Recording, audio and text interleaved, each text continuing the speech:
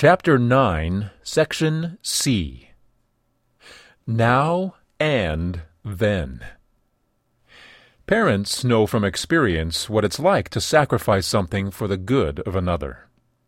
Most have done it repeatedly for their children. They feel compelled to put their children ahead of themselves, sometimes at any price. Sensing God's love for everyone, those who are connected to Him feel the same way. Let us continue to love one another, for love comes from God. Anyone who loves is born of God and knows God. But anyone who does not love does not know God, for God is love. When placed in one's core, love shows itself through attitudes as well as through actions. Correcting the disciples' desire for power and position, Jesus pointed to His own example. The Son of Man did not come to be served, He said.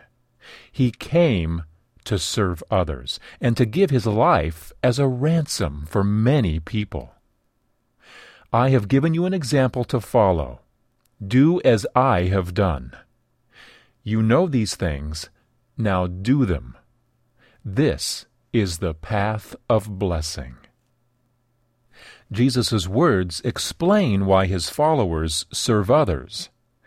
Feeling secure with God, they are liberated to do the very things God wants done, regardless of the cost. Self-sacrificing love describes Christ and the Spirit of heaven. When demonstrated on earth, it provides a taste of heaven. When someone experiences it, they have tangible proof of heaven's realities. Though we are not there yet, heaven keeps revealing itself on earth. Jesus said as much when He proclaimed, "The Lord has put His Spirit in me, because He appointed me to tell the good news to the poor. And He has sent me to tell the captives they are free, and to tell the blind that they can see again. God sent me to free those who have been treated unfairly, and to announce the time when the Lord will show His kindness." Jesus did those very things, and He empowered His followers to do the same. Those connected to God willingly sacrifice for the good of others. They make the world a better place now. Anticipating the day when God will make all things new, they continue to provide a foretaste now of what they will experience then.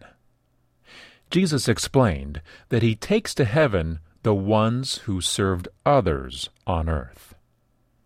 Those connected to God don't live out their connection in a sporadic now-and-then lifestyle. Instead, they demonstrate that heaven is a reality for them now, just as it will be then. Think about it.